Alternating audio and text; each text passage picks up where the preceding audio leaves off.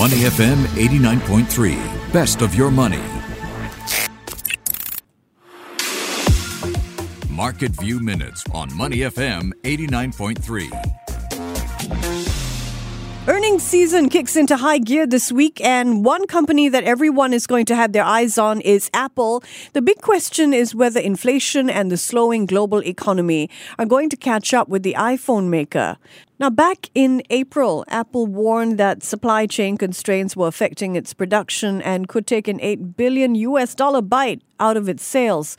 This week, we'll find out if that dire forecast has turned out to be true or not. At the same time, Apple has already announced that it plans to put the brakes on hiring and spending growth in the year ahead. It's not going as far as some of its peers, though, like Meta and Microsoft, which have announced job cuts. All right, so what are analysts expecting when Apple opens its books on Thursday? The word on the street is that Apple's revenues will rise by about 2% from a year earlier.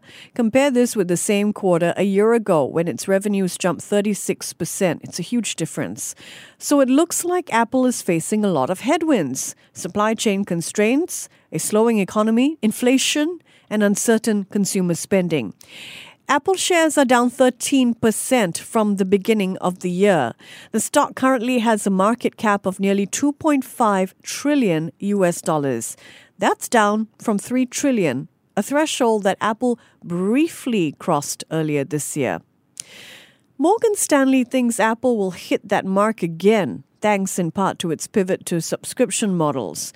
Now, if Morgan Stanley is right, Apple shares will rise from about $150 a piece, where they're trading now, to more than $200.